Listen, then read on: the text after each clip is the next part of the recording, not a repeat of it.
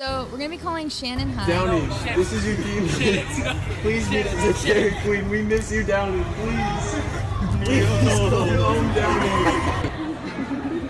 My name is Shannon Hyde, and I'm going to be your junior class president. My name is Shannon Hyde. I am the host of the Shannon Show podcast, and today we have a very exciting special podcast episode for everyone. It's essentially DODEA's 75th birthday party, I would like to say, and I'm co-hosting with Dr. Circe Olson-Wessner.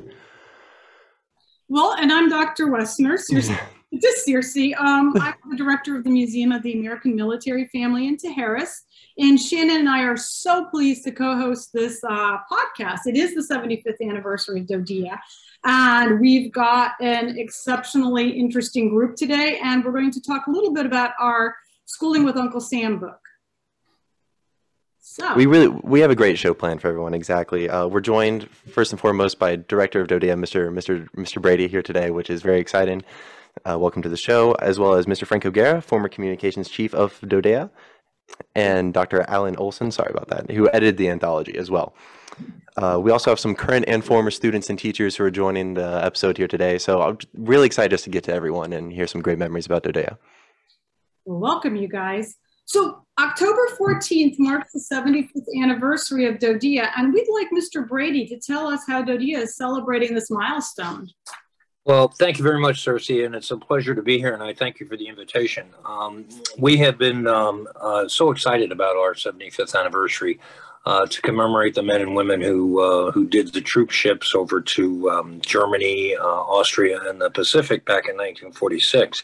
We've been featuring a number of videos on our website, our stories we've been sharing with the teachers, and in each one of the schools we have we'll cover lessons to remind today's students about the great sacrifices and the great accomplishments that began with this our organization 75 years ago. It sounds cool. Lots of stuff going on. Yes. That sounds fantastic. I think this is now a great opportunity to share some stories from DODEA from some of our former students here. It doesn't really matter which order we go in. I'm not sure if Mr. Art Harris would like to go first, share a story about his time in DODEA. Yes, I would. Hey, hello everybody. I'm Arthur Harris. I am a recently retired Air Force, and I am a former Air Force military brat. Most of the schools I've been to, all the elementary schools are countless. I really can't remember them that much. But going to Europe, I was in Belgium in 8th grade, and high school, the first 3 months of my 9th grade year at SHAPE headquarters. And then the rest of my high school year, I was in England. And I also did a little bit of college in Germany. University of Maryland, Augsburg campus. So that experience it has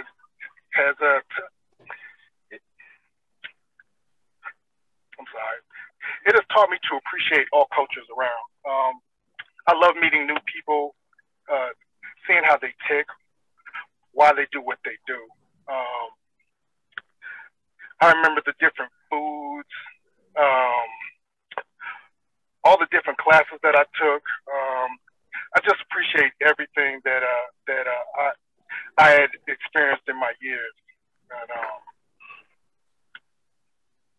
that's pretty much most I can add so far. Any questions? That's fantastic. I think that's something that every DODEA student can take away from their experiences. That's just, I mean, it's a great summary, and that's really cool stuff. Miss Ernst, I'm not sure if you would like to share next. I would. Yes, my name is Carol Ernst, and I was an Army brat.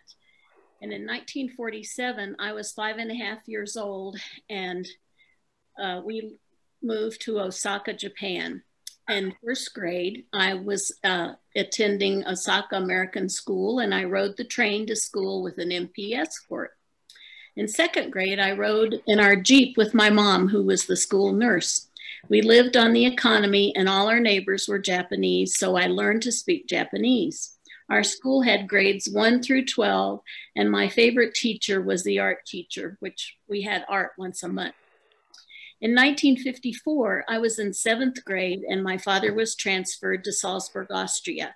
They said our school had once been Hitler's stables. My teachers were Tom Gallagher for 7th grade and Robert Patillo for 8th grade. Our 8th grade class had ballroom dancing lessons in a beautiful building that looked like a small palace and was near the school. There was a very ornate ballroom in the palace, and we held our 8th grade graduation dance there. By April of that year, my father was transferred to Vienna. There was no 8th grade class there, however, so I stayed in Salzburg and lived with my best friend, Judy Rice, and her family until the end of the school year.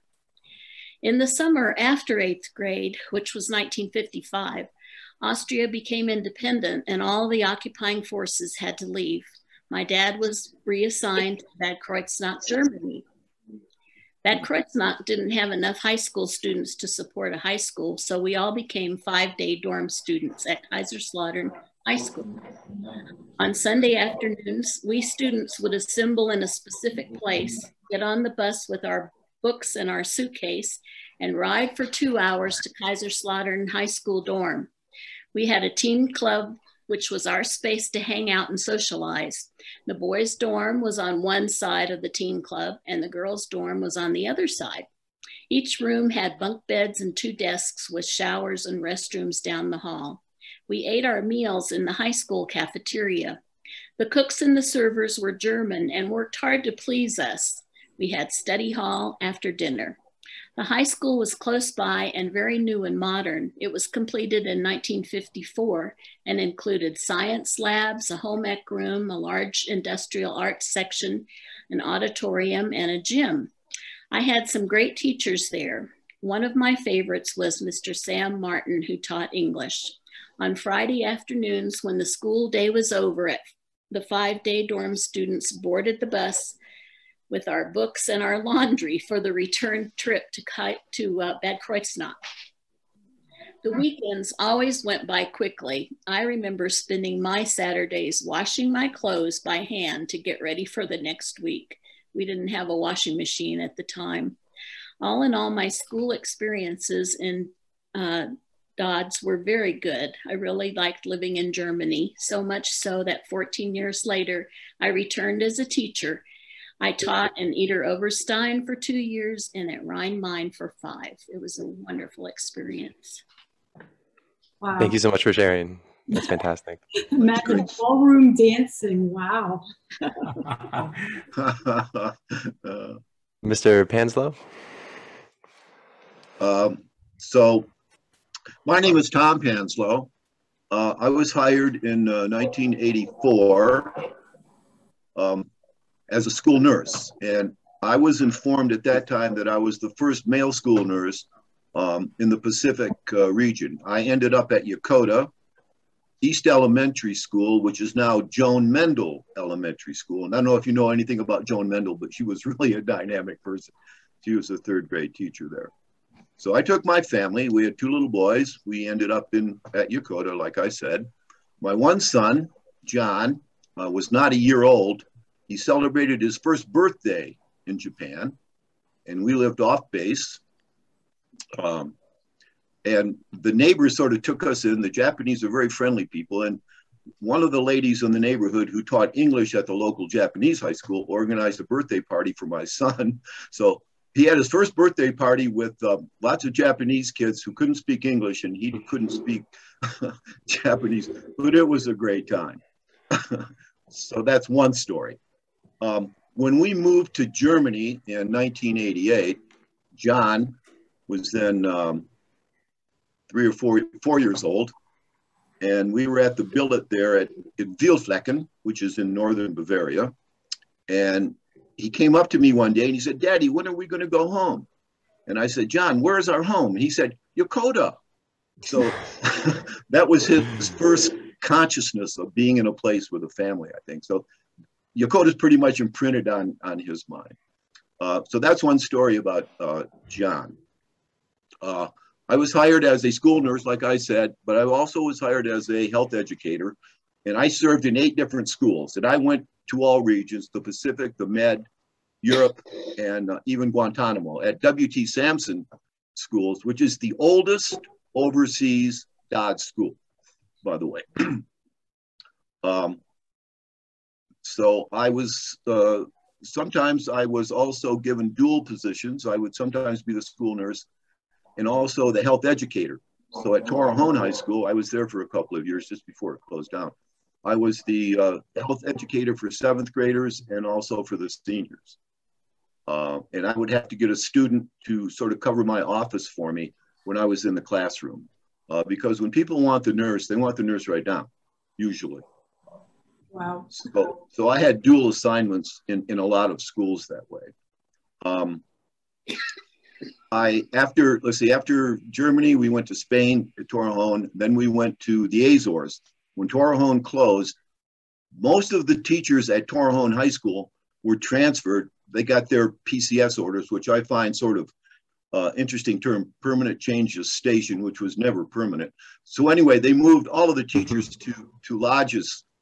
So it was sort of like being in the same school with the same people, only in a different area of the world. And that was sort of interesting. The principal moved and the counselor moved, and a lot of the teachers moved back in 1992 from Torrejon to the Azores.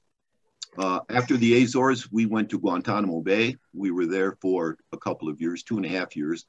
It was actually at a time when they reopened the base because they had closed it for a period of time because they had so many migrants from Haiti and also from Cuba itself. And so they had a joint task force down there to accommodate those migrants. But when the migrants were all sent to where they went, they reopened the school in 1996. And there really wasn't much going on in Guantanamo Bay. In fact, the school was small there. The fishing was great. And the beaches were great. And I learned about iguanas when I was there. But my kids wanted to go back to a bigger high school. So we managed to get another transfer back to Germany. And my kids both graduated from Hanau High School. And one in 2000 and one in 2002. And then from there, I went to Bad Aibling before it closed, which was a wonderful little base between, it was just south of Munich. So it's between Munich and Salzburg. If you were to draw a line between Munich and Salzburg, Bad Aibling was sort of in the middle there in southern Bavaria. And then at the end, we ended up in Sembach was my last school. And we were there till 2008. In 2008, we came back to the States. But to go back to ask me what my assignments were, what my position was, I was hired as a school nurse, but I also had certification as a health teacher. So I would sometimes have a classroom assignment. And then being that I didn't have a regular classroom assignment, like in Hanau, I didn't have a regular classroom assignment there. So when both the principals were out, I was sometimes the acting principal. And an interesting episode that happened there was I actually had to expel a kid from school. It was the Friday before Christmas vacation. These kids went down to Nuremberg to the Christmas market. And this one young man, a middle schooler, did an impulsive thing. He bought a switchblade knife. Well, the switchblade knife was discovered on the bus. And then, of course, there was a no tolerance rule for any kind of weapon. So I had, the teachers brought this kid into me because I was the principal. And then I had to, look up the regulation. I had to contact the parents. They were not happy. And I had to expel this young man from school. And then, of course, after that, a hearing was held after the Christmas vacation about, how he would be dealt with. One of the things I'm really proud of, though, in my last school, we had an after-school activity. You can't see this, but it's the Sembach Marathoners. We had an after-school program. It was basically activity, and it became the most popular club at the school, and we got parents involved. It was sort of fun. Sembach was on a base where all of the housing was closed because it was not up to code. So there were no residents on that base.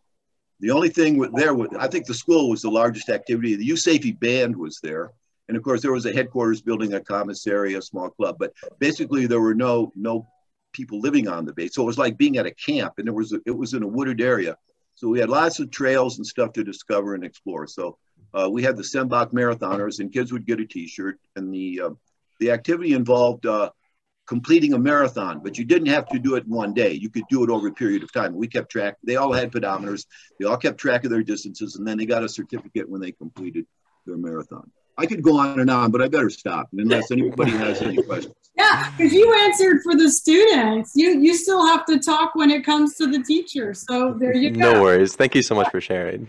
That's some great stories. That was pretty much it. But I can add a few things. Okay. I appreciate it. I just have a brief memory as. I have one more student story. I have one more student story, and then I'm going to stop. Okay. My oldest son, Nick, who is not available today either because he's working.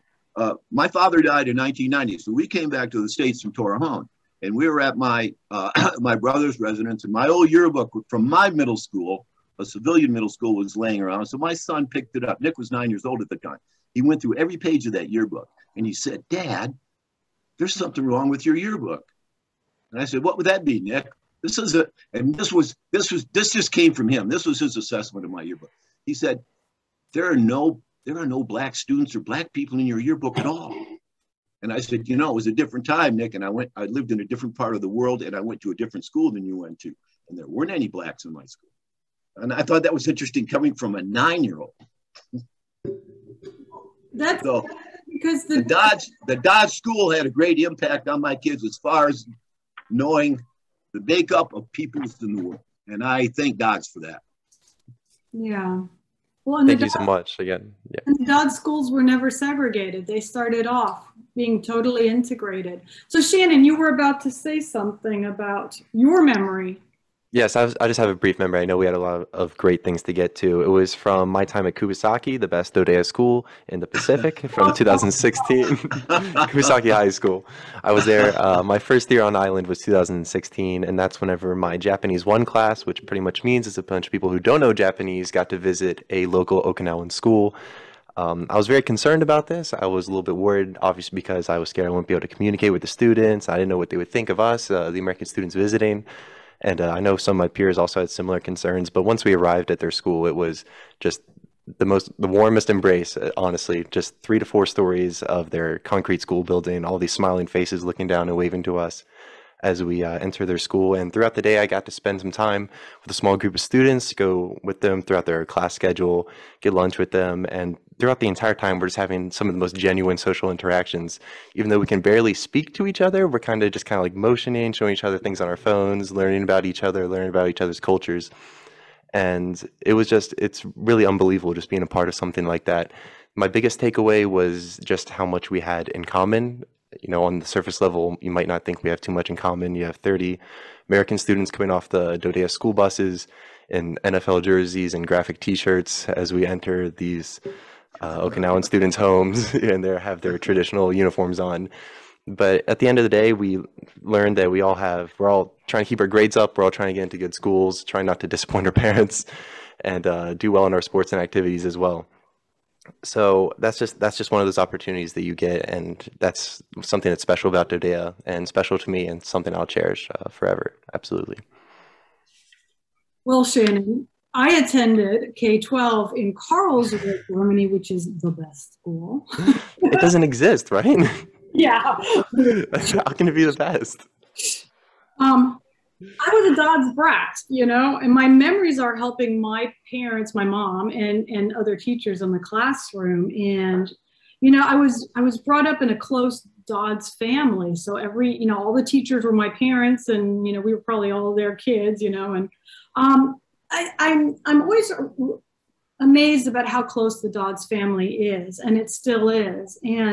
But if you had asked me if I was going to ever be a teacher, I would have said, no way, I was never going to be a teacher. And then after decades of, secondhand on the job training, helping my mom and other teachers in the classroom, one day I found out that I was actually a pretty good teacher. And so I became a teacher.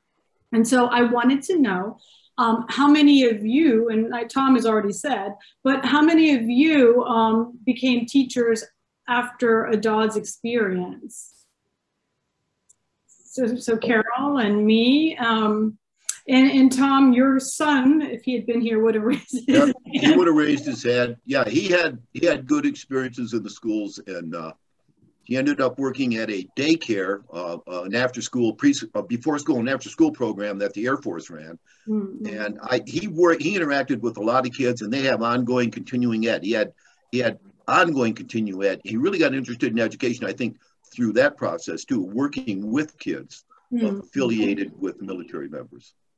Yeah. So Betty, tell us a little bit about your career. Well, actually, let's go to Carol, because you were inspired by a DODS teacher, so and you became a teacher. So tell us a little bit about your teaching career and who inspired you. And then we'll get to Betty. Oh, I think I already mentioned that. Yeah, but with my teachers in high school, and my 7th and 8th grade teachers, Tom Gallagher and Robert Patillo, they were just very inspiring. And they showed me the way. Yeah, sometimes it's very clear and obvious that we're born to be teachers, and sometimes it takes a little bit of nudging. That's true. So Betty, tell us a little bit about your teaching career. Well, for these people that are here who are not part of our DODS New Mexico group, I want to quickly tell you that in 2019, when there was a DODS reunion in Albuquerque, those of us who live in New Mexico from all over the state who were formerly DODS teachers, got together and we formed a little kind of social group to get together and enjoy each other's stories and so forth. And of course, then COVID came in. So we've gotten together exactly twice. So we hope that once and if things ever get back to normal, that we'll be able to meet again. But Tom and Carol and Oli and Cersei are part of that group along with me. And there are actually about 25 of us throughout the state of New Mexico. And John Elise Bomberg is part of that group too, right? Yeah. And Jenna lives in Minnesota half the year and comes down here half the year. So, but anyway, no, I always wanted to travel. And part of the reason that was true was because my mom was from Czechoslovakia, as were all my grandparents. And I was always intrigued by the fact that they came from Europe. And so I wanted to travel. But being quite poor and growing up on a farm in Arkansas and not seeing any hope of doing that, I thought, well, that's just kind of a pipe dream. But my sister ended up marrying a career Air Force guy. And so my brother-in-law started talking to me the day I said, I want to be a teacher, which was in the 9th grade. My brother-in-law said, you need to go overseas and you need to teach the military kids. He said, I see these teachers over there. They have a great life. They like what they're doing. And so, of course, 9th grade was a little young for me to consider that. But then he mentioned it again in 10th grade and in 11th grade until I finally had 4 years of teaching experience and I was able to actually go to DODS. That was in 1972.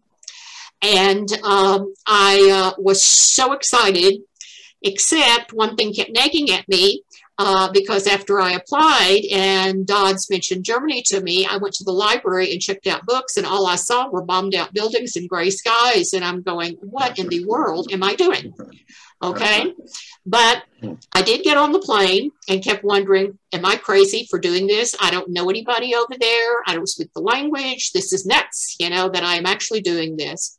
But I got there and got off that plane and the counselor from Mannheim High School came and picked me up. And on the way back, of course, I saw the beautiful mountains and the greenery in Germany and the gorgeous flowers and all the geraniums hanging out of the boxes on the sides of the houses and whatever. And it was just wonderful. So I made up my mind that I was going to get into the culture of Germany. So I was directed by the tourist organization in this little town called Weinheim, which is just up the road from Käfertal, which is like a suburb of Mannheim, where the high school was. And they told me that these 2 ladies had rooms upstairs in their house that they normally only rented in the summer, but they thought that those ladies might be interested in renting rooms to me. So I did end up going and talking with them. And they spoke not a word of English. So when I say talking, take that loosely. One of the ladies had a son who spoke perfect English and still speaks pretty good English. And we still keep in touch with each other like 50 years later. And he is like the brother that I never had. So that was my first 10 years of experience in Mannheim. I taught math. I set up the library at Mannheim Middle School when that school was built. I ended up going to Heidelberg and teaching for a couple of years. And so I spent those 10 years. And then I decided that I wanted to come back to the States while my parents were, because my parents, I should say, were getting old. They were probably like going on 60 at that point, right? And so we came back and ended up settling in New Mexico. My ex-husband and my son and I settled in Albuquerque. And but I never forgot Germany. And I wanted to go back so badly. So we stayed here for 7 years, which was about 6 years too long in my mind. And then I reapplied for DODEA and ended up in Sigonella, Sicily for 3 years. But I never forgot Germany, and I wanted so badly to go back. And so in 1993, I went in the middle of the school year to become the children's librarian at Hohenfels Elementary School down in Bavaria. And then all kinds of stuff happened. You know, I was doing Regensburg and Hohenfels, and Regensburg School closed, and I moved libraries and packed them up and sent them other places, and you did all kinds of stuff, opened them, closed them, packed them, moved them. And then the high school was established. And so I became K through 12. Then the high school moved down the road. So I was back to being the elementary librarian. And everything, I mean, I just love the German lifestyle. I had German doctors and people who fixed my car and dentists and hairstylists and people at the gas station and people at the grocery store. I loved interacting with the Germans. And after 15 years of being retired, living here in Los Lunas, I still want to go back, and I would do it in a heartbeat and have the most wonderful memories of teaching for that school system. And I just want to say happy 75th anniversary to all of you who are part of that life that I loved so very, very much for 27 years. Well, and you know, you alluded to the family, you know, it is a small DODEA family, and you seek each other out in different venues. So Frank, I know you were communications chief, and you were a teacher, and you held other jobs for DODEA and now DODEA. Between my dad and you guys have covered public affairs for, I don't know, 50, 60, 70 years. When you think back to your first year in the school system, did you ever think you'd make it a multiple decade career? And what was your first job with DODEA, and why did you stay so long? Sure. My first assignment was in 1981 in Wilflecken. And John, I think, had mentioned that earlier as an assignment that he had been at as well. Yeah. And Wilflecken was a small Army training area, a busy place, small Army training area, about 13 clicks from the East German border up in the Fulda Gap. And it was an absolutely beautiful location. And when I came on a leave of absence from my school district in New Hampshire, thinking I'd be there for 2 years and then return back to my teaching job. But I absolutely fell in love with India. I had not had the opportunity to serve in the military myself, but I ended up spending 39 years serving military families over the time. I loved the mission. You could see the impact that teachers had on military families. And so I loved that. 2 years became 4. My school district back in the States said, hey, you've got to make a decision to come back or to resign. And so my wife and I took the jump, and we just decided to stay. And we had a daughter in Germany. We moved to Italy for many years, and then back to Germany again. And then I had the great fortune of coming here, but 39 years altogether. And it's been an absolutely wonderful adventure. Thank you so much for sharing. We mentioned the students, we mentioned the teachers, and I think another very important part, as we all know, is the parents of DODEA families. And Mr. Brady, I know we talked previously in our previous conversation about the importance of DODEA parents. I just want to know if you could explain a little bit more about the importance of the connection between home and school. Well, thank you, Shannon. And by the way, the great stories that we've heard so far by students and teachers and students, the family aspect of DODEA. And part of that family, parents, of course. And we do everything we can to make sure the parents are informed, that they are part of the school life. I know our teachers who are on the line now, as they go around the commissary and the PX, every aisle becomes a parents-teacher conference. It's just absolutely incredible. But we've automated quite a bit of that, and now we have portals where a parent can see not only what assignments are due, what assignments were done, and what attendance their students are making. But I think critically, during COVID, for the last year and a half, when we had to go virtual and remote, we had students at home and teachers, which is remarkably difficult, trying to teach 20 to 24 students online.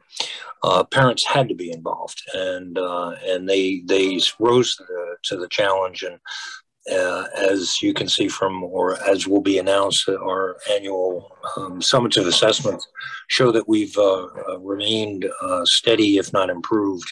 And we wouldn't have done that without direct parent involvement. So that's just a practical example of how important it is. And our military and civilian parents are welcomed in schools, and I think that they have great communication with our teachers. Thank you.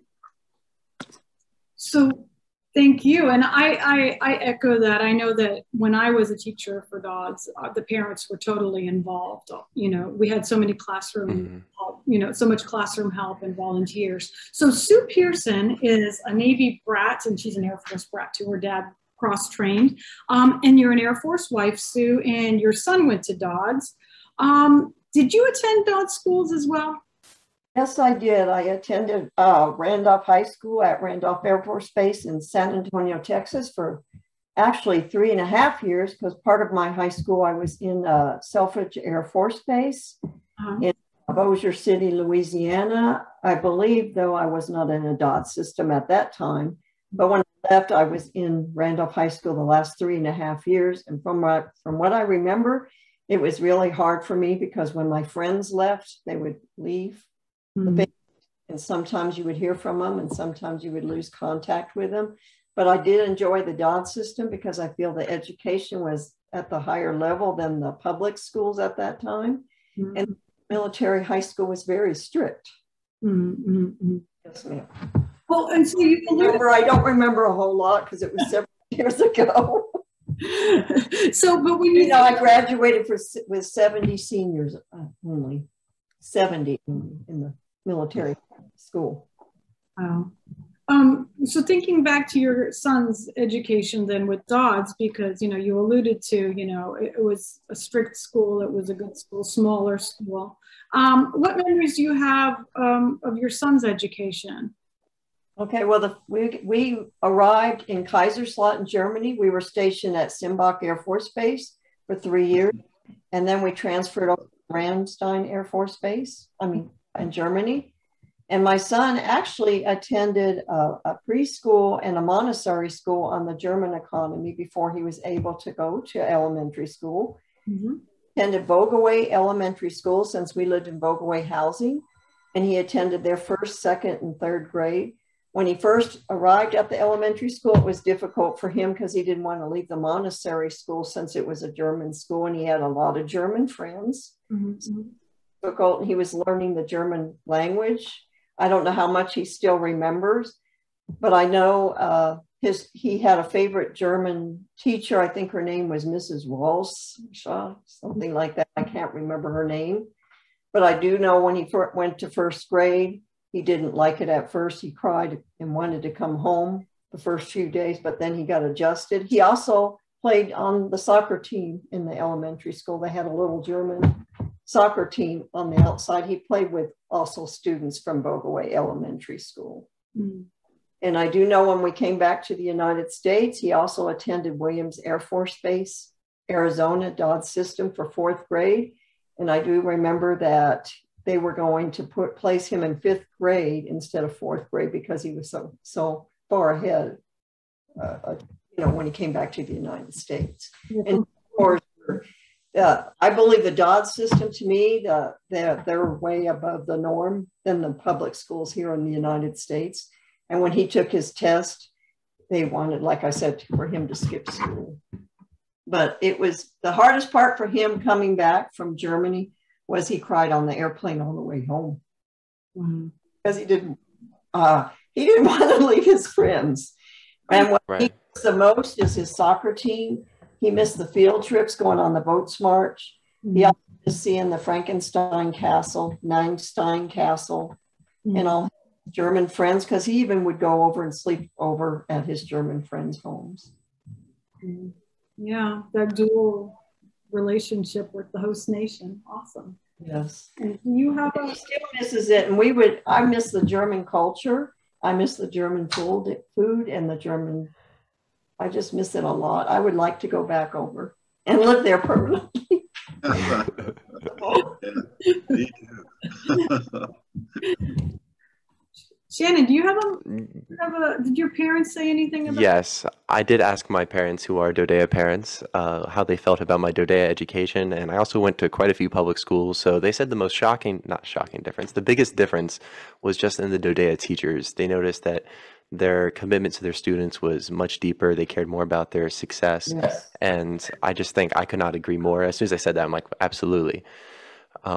They became more than teachers. They were mentors. They're always available outside of the classroom for extra help. A lot of them were also coaches and were in charge of other clubs and organizations. And there's just less students. So I think it's a much closer bond, and I'm thankful for so many of my DODEA teachers. Yeah, that's right. So my mom and dad worked for the overseas schools from the 50s right through the late 80s. And we've done several programs on their careers, so we don't need to go into my dad's careers. But I did want to ask my dad one question about how did DODS, we're celebrating the 75th now. How did DODS celebrate its 25th and 50th? I guess, Frank, you'll answer the 50th. But Dad, what about the 25th? How did DODS celebrate back then? I'll address that, Cersei, but before I do, I want to react to something Sue said about her son being put in a different grade, moved up a grade, going back to the States. And the 25-year anniversary is relevant to that because it was in the mid-70s. The parents were still very concerned. A very common question, how will my child fit when we go back to America? And we decided somewhere in the mid-70s to do a survey and asked every family leaving during the school year to complete this survey and send it back to us to help us understand what happened to them when they checked into their new school district. We got back, I don't remember the exact number, but it was between 3,000 and 4,000 replies. And out of those replies, only 6 of them indicated that there had been a difference in the placement of their child in school. 2 kids had actually been set back, 2 kids had been advanced, and 2 other kids had gone into special education programs that did not have a grade level attached to it. So that was one way we found that there really weren't many serious problems of children returning back to the States. But the 25th anniversary was one of the big milestones, of course, in the dependent school history, and a rather sensitive one. I don't see many of you there who would remember President Truman's great speeches at the end of the war that we would keep our troops overseas for the duration. None of us knew what the duration was. I don't know if President Truman knew what the duration would be, but I don't think anyone, when he made that speech, thought there would be American forces in Europe still 25 years later. So we were also very sensitive to the idea that there were a number of people in Congress who thought maybe these troops should come home. We don't need them over there. And we didn't want to call too much attention to us because there was some feeling that, well, our school systems in the States are poor, needy. Why do we need to support a school system overseas? But at the same time, we wanted to call attention to a rather remarkable achievement in a school system that really needed some support. So one example, I remember having a conversation with then Congressman Gerald Ford from Michigan, who actually said to me, why should I appropriate money to your schools in Europe when my schools in Michigan are going broke? And that was a prevailing attitude. So 25 years, celebrate, 25 years, call attention to it. So we did a little of both. And we were also sensitive that we were no longer a conquering nation, we were a partner nation. And we didn't want to make it look like an emperor had taken over Germany and we're celebrating. So we had a lot of considerations to go into that. On a personal basis, I realized that we had no real history, no track record of what had happened to the school system. So I decided I would create one. And with my work with the press and the media and the military historical departments, I began to research how it all got started. And that resulted in a book called Silver School Bells, which kind of tells the story of the school system up to those 25 years. But what did we actually do? Well, we prevailed on the commanding general of Europe at the time. You know, the schools in Europe were under the commander-in-chief for the Army Europe. We arranged a banquet in the Heidelberg Officers Club to which we invited a delegation from each of our 200 plus schools to include an educator, a parent, and a military member to come to Heidelberg, have a banquet, listen to a couple of high school choirs and some high school students and teachers, and listen to some great congratulatory speeches. And we had one big formal celebration in Heidelberg. Out of that banquet, we produced a little pamphlet called 25 Years that we distributed throughout the school system, and recognized that we had been a school system longer than the lives of many of the soldiers on both sides who had lived. So that kind of sums up what we did for the 25th anniversary. For the 50th, well, Frank, I had retired. I was learning how to retire when we had 50th anniversary. I called a few friends and we hoisted a couple of glasses of German wine. But I can't speak to what went on in Europe or Japan or anywhere else in DODEA for the 50th. So Frank, help me out there. And, you know, Oli, I was in the field too when we hit the 50th. So I know that you know, there were a great deal of you know, celebrations and stories that came out. The same with the 60th and the 70th. But I think nothing compared to what you guys did for the 25th and what we're going to do for the 75th. I was a teacher or I had just become an assistant principal in 1986 when we celebrated the 40th. And up in the Eifel, I was at Bitburg Elementary School, and in the Eifel, we had a huge celebration and a big gala event where we had military and civilian families that came together to celebrate our history. And Oli, you were the guest speaker. You were the keynote speaker at that particular event. I think this year in the 75th, we're going to, first of all, you know, discover the past. For so many of our employees today and our families today, they don't know what happened back in '86. They weren't around for the 25th, even the 50th or the 60th or the 70th. So we're going to look back and discover some of the things that made our system what it is today. And then, and when we look today at you know what we are as a school system and the successes that we have, you can't do it without looking at the incredible people that we've had from 46 to the current day, who have brought incredible talents to bear on the system, and have and the kids have been the beneficiaries of that. So we're going to celebrate people as well, and then we're also going to look to the future, because every day that we have successes in the current organization that we have, we're really starting to build for the future. Back in '46. Nobody knew what the future was going to be. You know, as Oli had said before, nobody had an idea that we were going to stick around for as long as we did. But each year, the system has gotten stronger and better, and we've delivered on the mission. We've assisted with, contributed rather to the readiness of the force. And over those 75 years, 15 million students have passed through our doors. That's an incredible, incredible achievement. And so, that's what we'll look for the 75th. And we've launched, as a matter of fact, we launched it today. We launched a website. On Thursday of this week, we'll come out with a press release.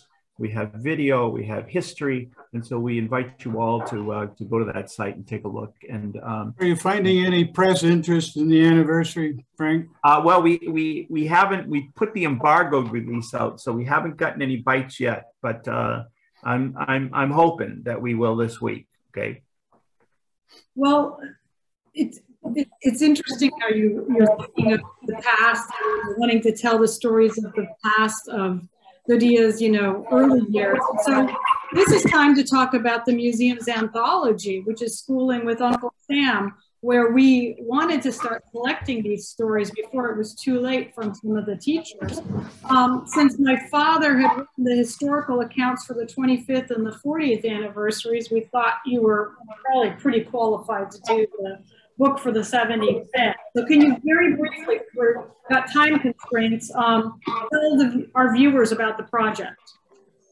We started the idea by building it around our exhibit in the museum, where we have a schooling gallery with information panels that tell the facts of how the school system evolved, how it got established and how it developed, along with some very interesting and often inspiring quotes from teachers who sent comments to us about their experiences. But as the concept grew about a book to commemorate the 75th, we thought, we don't want to do just facts. We have the facts about the early buildings, the early classrooms, the host nation programs. We wanted to give people the opportunity to experience the life of students and teachers in Dodge. And so Circe, through her social media contacts and with Frank's help and a number of other organizations, put out the call for, tell us your stories, just like some of you have been doing today. Send us some of your memorable experiences. Tell us what it was like to buy a car in Japan, to rent an apartment in Italy, to, whatever it was that gave you a special feeling about being away. What inspired you in your classes? What's it like to work for a military community? And we began to get responses. We had 58 authors send us stories. We picked up a lot of the comments we have in our exhibit at the museum and put it together in the book, which I have to say got released a few days before we were expecting it to be released. But we were going to have a big splash on October 14th, including bringing all of you to Albuquerque. And of course, the pandemic played games with that and with our planning that sort of thing. But the book is out. Some of you have it. Some of you have stories in it. And the idea was this is the DODEA experience and all the predecessor school systems that came before it. We tell a little bit about what it was like to get it started. We tell about how we had to create tables of allowance to make the school system fit into the military distribution system, but that's really what was behind it. The DODEA experience. What's it like? What does it mean? Told by the people who lived it and who grew up in it.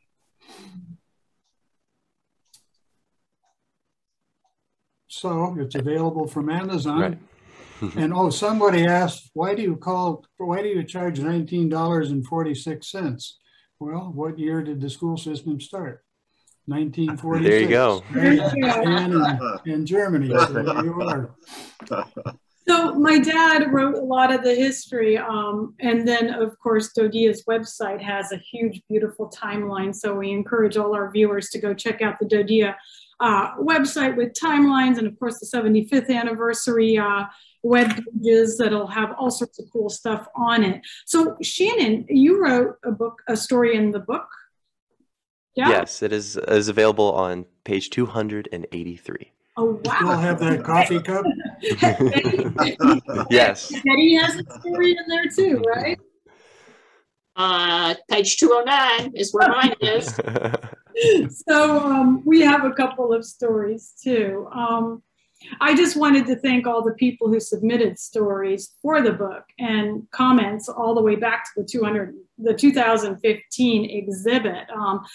Between us and all these websites that are coming up for the anniversary, we are really documenting an amazing history about an impressive school system. So very quickly before we wrap it up, Shannon, did you have anything else you wanted to ask? Yes, I wanted to ask Mr. Brady if he had any predictions for the next 75 years of DODEA. It's a long way down the road, but. Well, thank you, Shannon. I appreciate it. Have to look backwards before we look forwards, and I want to just thank everyone for their great work in capturing. Oli did a wonderful job with the history of a great organization, and all that participated today, and all the great stories that are there. But 75 years from now, wouldn't it be nice if we were in a position where we had to tell the next generation that once upon a time that we put soldiers, sailors, Marines around the world to defend freedom, but now the world's at peace and we don't need to worry about that. And that would be my ideal. Unfortunately, I have to live in the real world, and that probably won't happen. But there will, as long as there are service members stationed somewhere, and their children need schools, and they need excellent schools, DODEA will be there. I just opened in the last month and a half, dedicated 5 new schools in Germany, 1 new school in Guantanamo, which you're correct, it's 1931. It's the longest and oldest school. But that's $4 billion that we've had new schools around the world in the last 10 years. So the school buildings will be there. There are multi-million-dollar 21st century, but those are buildings. What's happening inside are great teachers, dedicated administrators, and wonderful parents and students, and partnering with military commanders. And I don't see that changing, and I think the story will continue, but only get better. And so I thank you for the opportunity to participate, and I thank everybody who's doing all this in terms of the history of a great organization. We are. Penn State? There we go. I was expecting you to say something like, "Oh, we'll have a school on Mars." Well, you never know. Wherever someone needs a school, wherever we have the armed forces, we will have a school. And it may be Mars, or it may be Poland, or it may be Singapore. Who knows where it's going to be? But when it does, we'll be there. Well, it's very exciting. Shannon, you're the youngest. You're going to be living long beyond all of us. You're going to have to kind of track this history and see where they end up in 75. Mm-hmm. Yes, I'll make sure we'll have a school on Mars. I'll take care of that. Well, you're the engineer, so you're going to build the school. Who knows? Yeah. Yeah. So I just wanted to. I see Shannon has to wrap it up. He's being booted out a little bit. So we're going to have to wrap it up. He's in college right now. I wanted to thank all of you for joining us today to talk about your experience with DODEA. I wish we had more time to sit and have a drink and do more stories, but you know, so many great stories, so many common experiences, and so many unique experiences. And I just wanted to thank everybody for coming on and sharing a few with us. Shannon is, I was going to say that, you know, we are products of DODEA, Shannon and I, and Art and Sue, and we went on to start some of our own endeavors, of course, the museum, which is my near and dear, and Shannon has his own podcast. Very quickly, give us your, I know you need to get out of it. It's the best military kids podcast on the internet. Go check it out, The Shannon Show. Very so a warm thanks to all of our guests today, and especially for Mr. Brady for joining us on a holiday, federal holiday. And that was an amazing, good hour. Shannon? Yes, thank you so much. Thank you everyone who joined today. Heard some great stories. I'm so glad to be part of this history and, you know, co-host this with all of you. Our pleasure. Well, I want to say the last word. Knights rule. Oh, go Dragons, come on.